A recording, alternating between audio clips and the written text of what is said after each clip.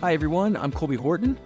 And I'm Frankie Mata. And we'd like to welcome you to another episode of Engaging in the Next, an original podcast from Association Briefings where we talk about what's next for the association community when it comes to technology, Marcom strategy, people, membership, and money. Well, we just got back from ASAE. What a fantastic event. I could not agree more, and by the sound of my voice or lack thereof, I had a great time. And don't you always? I mean, for those who weren't at ASAE, again, Frank managed to make it to the front row spot for the opening night of TLC. I mean, was there ever a doubt I wasn't going to do that? I was destined to live out my middle school days, and TLC did not disappoint. Y'all, Frank was in full-on fanboy mode. And I'm pretty sure he worked on his 90s dance moves in the hotel, just hours before the event. So Frank, what's your favorite TLC song? Are you more of a Waterfalls or No Scrubs kind of guy? They're all pretty big hits. I would say Waterfalls. I mean, I remember that music video came out, so still a lot of nostalgia there.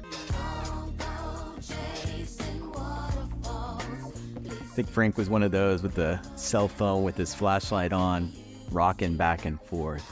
I was definitely doing the shoulder shrug from the music video. I was not in liquid form, but close enough. I can't tell you how many people told me that the first CD they owned was Crazy Sexy Cool. It's kind of cool. Talk about bringing a community of fans together. Nice job, ASAE. And that's really always been my favorite part of the event.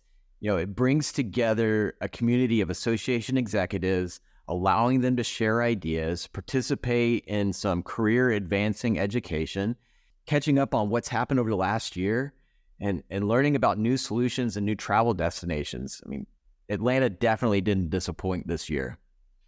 So in this episode of Engaging in the Next, we're devoting it to community and the idea of community organizing. I mean, Frank, you've definitely seen this concept in action. Community organizing is a process by which members of an association come together to collectively address issues, solve problems, just create positive changes within their industry. It involves building relationships, mobilizing resources, and just empowering community members to work collaboratively towards a shared goal. And we have a great guest on the podcast today to talk about this idea and why it's so important to associations. So Frank, who do we have on the show? Colby, today we welcome Molly Lewis to the podcast. Molly is the Chief Executive Officer for the Kentucky Primary Care Association, which is a membership organization dedicated to promoting access to high-quality, equitable primary health care to the underserved in Kentucky. KPCA members include federally qualified health centers, rural health clinics, and other primary care providers. Frank and I have seen firsthand how this idea of community organizing begins and progresses. So I'm really looking forward to hearing how it's really starting to benefit KPCA. So welcome to the podcast, Molly. How are you? We're doing great.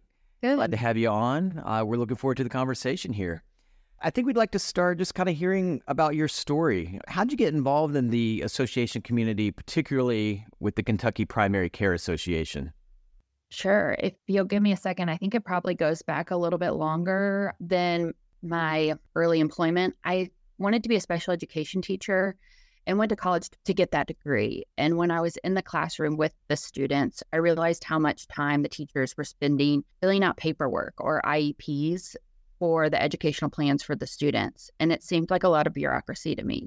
And I didn't want to do it. And I knew that that wasn't the type of way that I could impact the lives that I wanted to impact. So I ended up changing my degree to a psychology degree and decided to go to Washington, D.C. afterwards and worked on the Hill for a senator from Kentucky where I learned how laws are made and then the process between when a law is made all the way down to how it impacts individuals.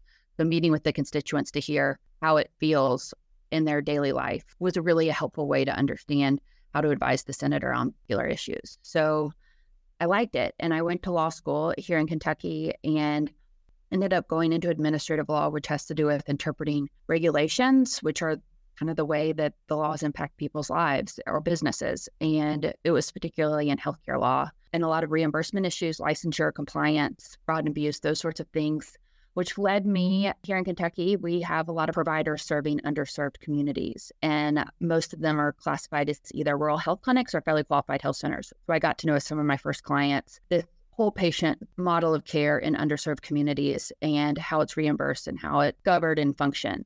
Later, I went to work for a governor here in Kentucky as policy director and learned how the state works to write the regulations that impact individuals. And so it was a different perspective or a different side of the same coin.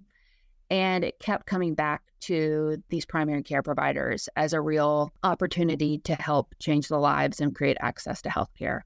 I received a call to ask to come work for the Kentucky Primary Care Association, and it turned out that a lot of my former clients were our members. And so it made sense to, instead being attorney, billing hours, I could work to be their advocate collectively and work together to help create the framework or the landscape here in Kentucky for them to be successful. I think that is where I became interested in the KPCA, was kind of a collective membership where there were these unifying principles of how they operated, but then they really were different, or there were distinctions in the types of communities.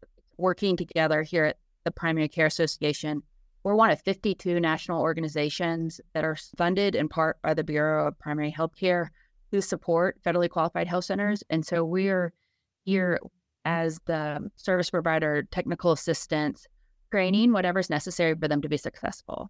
The neighborhood community health center kind of model has been around for a long, long time, and it's been proven to work. But in recognizing that, I believe that the federal government also realized that they need support and that they need to be subsidized not only in funding, but also in extensions of their resources and services. And that's where we come in to help convene, gather, create economies of scale, policy developments, working together with the Department for Medicaid Services or the governor's office or public health to kind of help take the load off so that they can take care of patients. And speaking of working together, association members often come together in times of need. He talked to us about a time when KPCA mobilized to provide resources to members in need.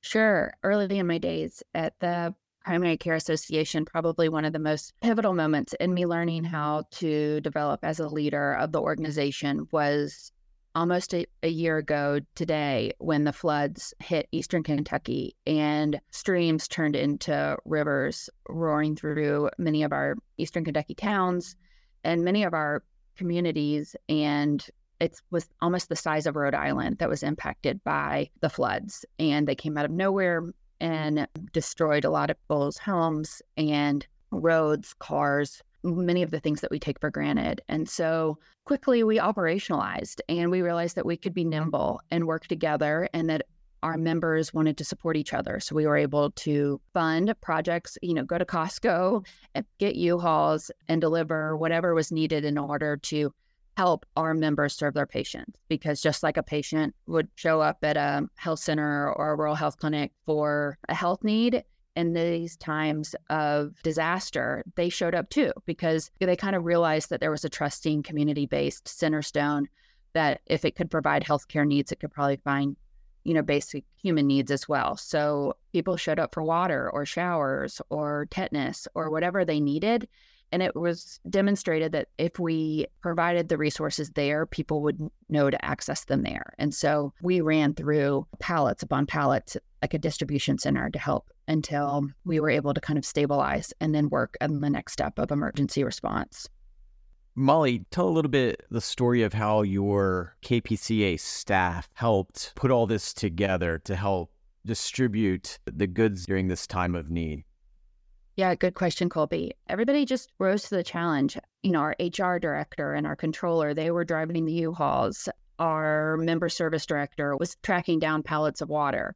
And then we had several of our team that actually live in Eastern Kentucky. And even though their homes were compromised, they were still out and about on their personal, not a side-by-side, but it's kind of like a 4x4, delivering goods when roads had been destroyed. So everybody really stepped up. And I think that it was nice for our team, who oftentimes are a couple steps removed from the patients, to be able to be involved and more connected with the communities that we serve.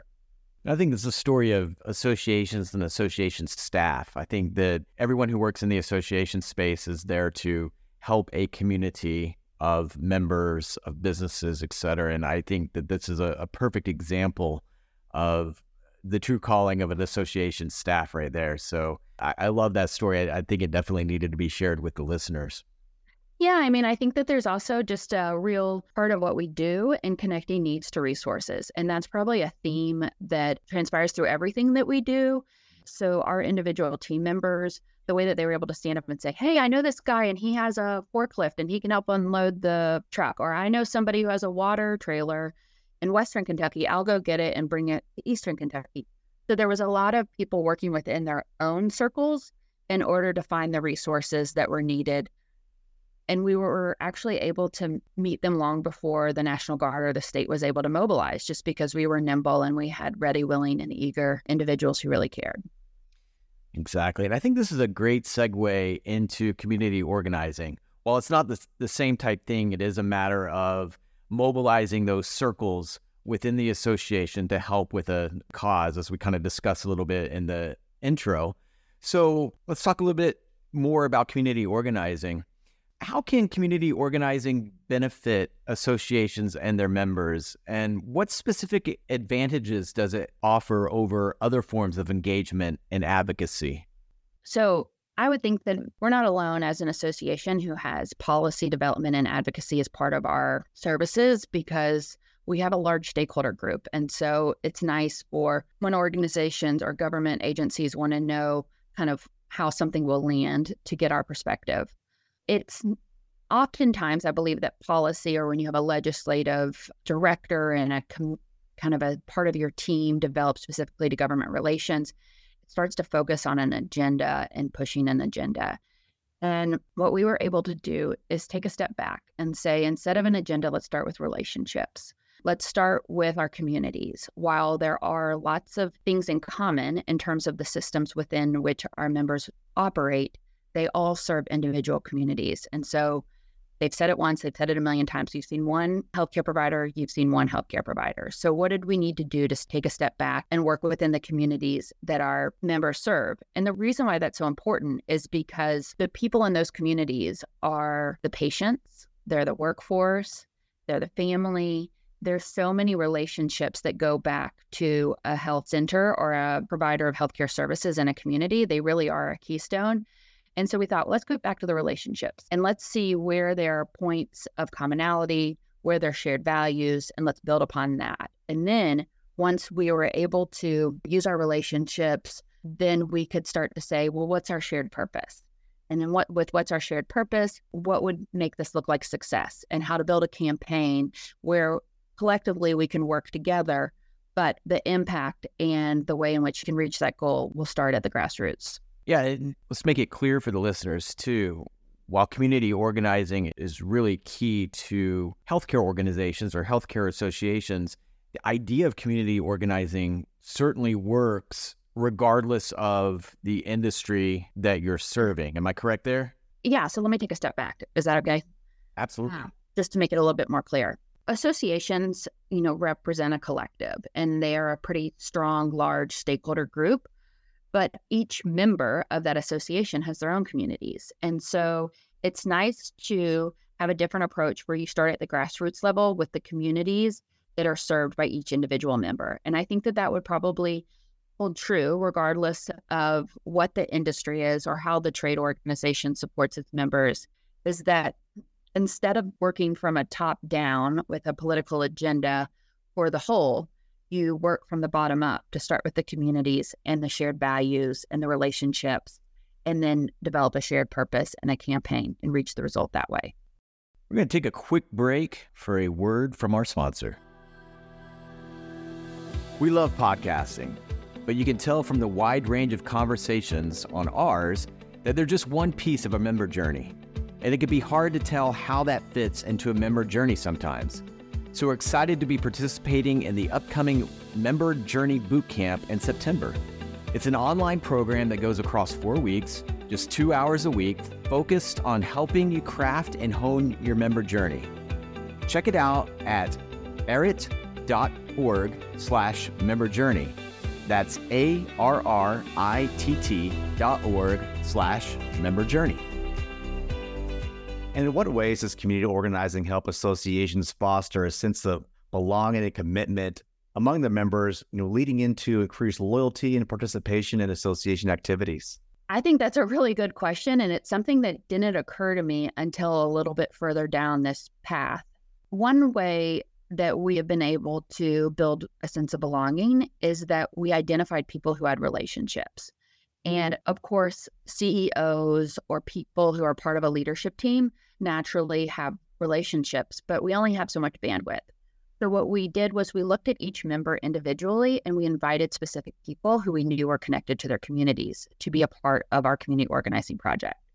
And it could be a community health worker, it could be a transportation driver, or a nurse, a pharmacist. It looked very different for every group. So we invited individuals who had a sense of community or a sense of connection for each member. And then when we were able to all come together and learn together, I think it was really empowering. It was a vote of confidence for the leadership to allow somebody to come and spend 3 days in an in-depth training and learn about what we were trying to do, and then to be able to come back and be that liaison and have that sense of agency. We also have a member who has been a real early adopter of this concept, and they've led the project. And so what they were able to do was bring this diverse group of workforce to come together. And when they are learning how to advocate and they've developed their campaign, it provides a real sense of purpose. So that individuals, like I said, of different wage scales, of different roles and responsibilities,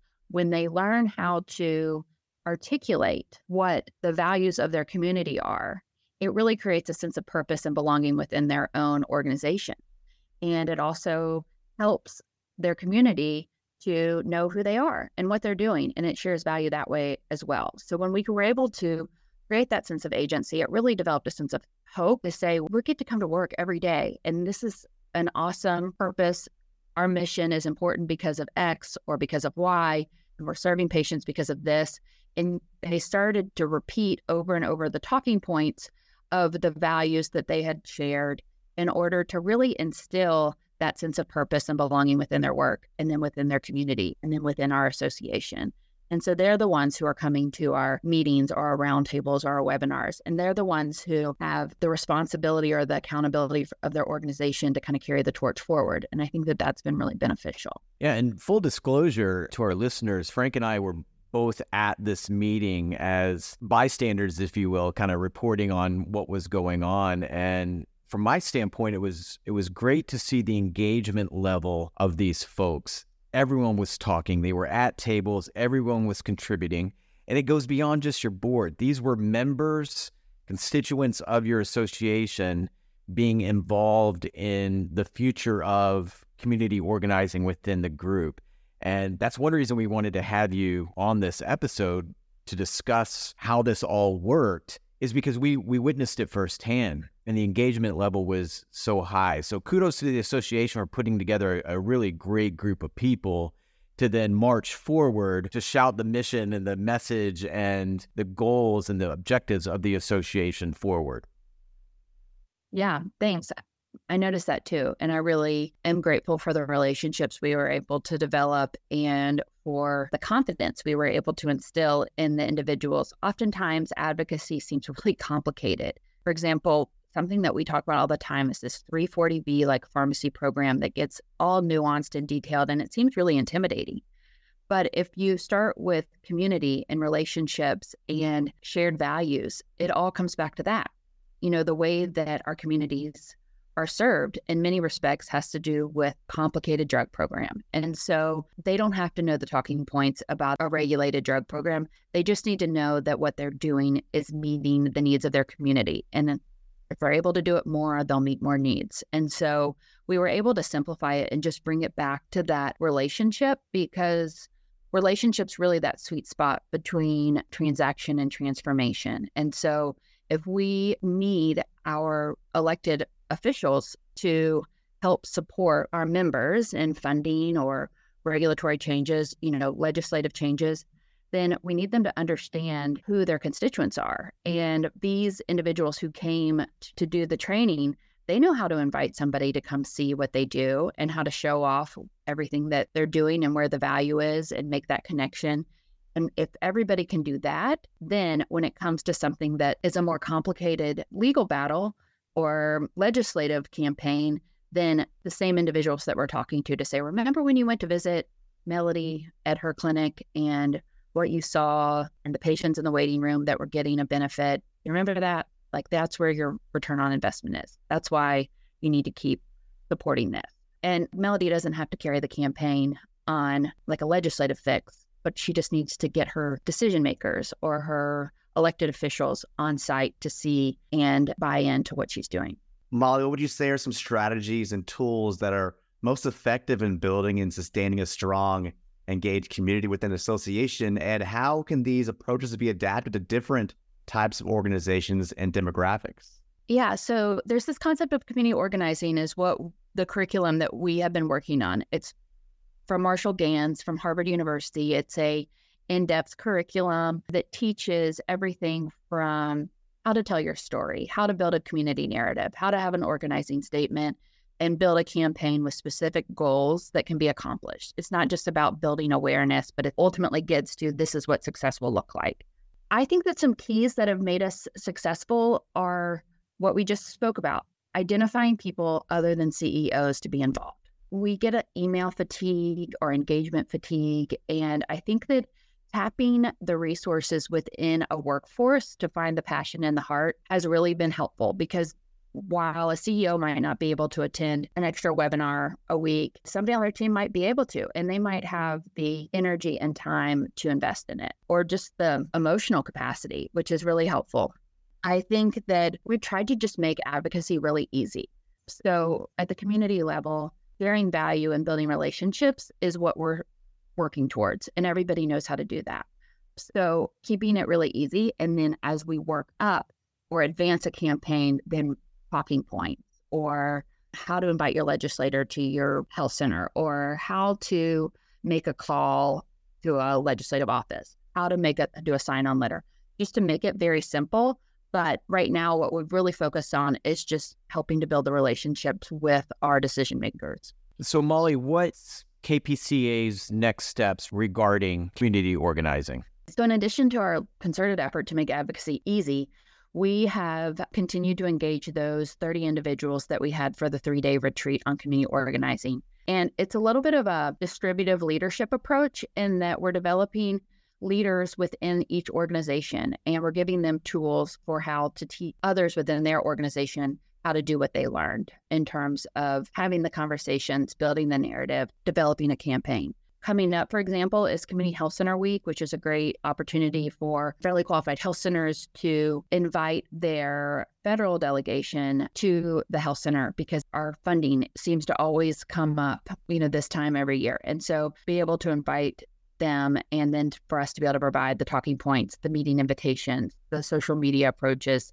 those sorts of things. So we're helping each individual member to develop their own relationships within their communities, and we're continuing to encourage them and provide the resources to do that. And then we have also created a focus group on a specific area. I mentioned the pharmacy program that is integral to what many of our members do and how they have the funding to provide whole patient care. And we have developed a task force of people from all over the state involved in the pharmacy versus involved in communications or advocacy or finance, all sorts of individuals who have an interest to participate in developing legislation that we can introduce in our January General Assembly. So that's another campaign that we're really working on that's been well received, to have this helix approach of individual projects, what you can do at home or at your own community level health center versus what we're doing at the association level, and then creating the touch points of how we're kind of progressing along steps and strategies that we learned in our community organizing training. Well, Molly, we really want to thank you for being part of today's discussion. So we really appreciate it. But we'd like to put you in the hot seat one last time for the final segment we like to call the Briefings Minute.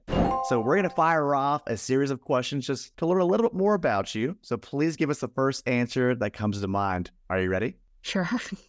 All right, here we go. Love the confidence. So you're in Kentucky. You're a frequent Derby attendee. What does that Kentucky Derby day look like? That's a good question. I'm actually from Lexington. Louisville is where the Derby is, but we're a little bit more partial to Keeneland, which is here in Lexington in October and April. And we love going to the races and dressing up, having a bourbon drink. I would say probably with Derby, we like to watch it friends at a party and rather than head to the track. There's always fun stories when it comes to a restaurant. And as a waitress earlier in your career, do you have any funny stories you can share? Oh my gosh, I've got lots of stories from when my friends and I worked at a little restaurant in Cape Cod, Massachusetts one summer. I think that the manager was pretty excited when he saw us move in and thought that he had his full staff ready from the get-go, but he didn't necessarily have a lot of experience in the restaurant business. So it was a pretty haphazard, maybe learned a little bit too much, kind of like a Kitchen Confidential type experience where the New England clam chowder was actually Campbell's. Oh, what a reveal. So with two boys, you mentioned there's a lot of sports watching at home. Who are your family's teams and who is your favorite athlete right now? Well, we like the Wildcats, UK, University of Kentucky Wildcats. Right now, my boys are playing baseball and we're watching quite a bit of baseball. So they like the Reds from Cincinnati. And then for some reason, I'm not sure what it is, but they really love the New Orleans Saints.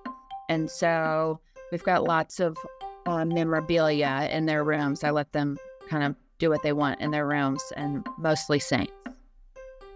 Awesome. I'm really excited to hear your answer on this. Now, Molly, if I say early 2000s hip hop, who are the first artists that come to mind? Well, Nelly, Ludacris. Am I hitting any of those?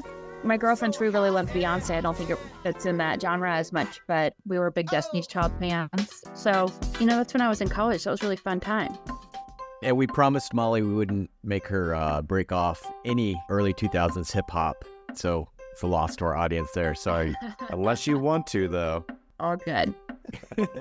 So discussions of pickleball come up a lot right now. Were you a player before it became really trendy? And what makes this sport so much fun? Oh my gosh, I love my pickle. During COVID, when we were working from home, I was able to, a couple of friends and I just developed a group and we would play a couple times a week. Just a nice thing to do outside and enjoy. And I don't know if I'd ever really had an activity with girlfriends where, you put your phone down and you just chat and you're outside. Amongst the group, we've got some competitive ones, so it's fun. And then we've kept playing ever since. It's kind of hard to get a game in, but it's been a really great sport. People of all different ages and athletic ability. Sometimes the people who are the best, like you want to pin on for it when just by looks, but it's been really fun. And my kids like to play it too. We have a league in the summertime. So like I said, just another way to be outside and put your phone down. That's great. Speaking of being outside, we hear you're quite a fan of fly fishing. Where's the most unique place you've done that? I'm headed to Idaho next week to do it, but I think that the best trip that I had was with my dad. We went to Mongolia to go taimen fishing, which they're huge. They're about as big as you are. And you catch them on a dry fly that looks a little bit like a rat. But we were able to, we slept in yurts. We were like up near the Russian border and it was the most beautiful piece of this world. And there are lots of nomadic people living along the stream. It was just a really unique and special experience to have with my dad. Wow, that sounds awesome. Well, Molly, that's the buzzer. Thanks again for joining us today. Thanks for having me. And thanks to everyone for listening to this episode of Engaging in the Next. Join us each month as we discuss trends that impact what's next in the association world. And be sure to subscribe to our podcast on Apple, Google, Spotify, or wherever you listen to your favorite podcasts. And if you'd like more information about association briefings and how we can help you produce a podcast or unique data-driven newsletter for your association, be sure to visit us online at associationbriefings.com. See you next time.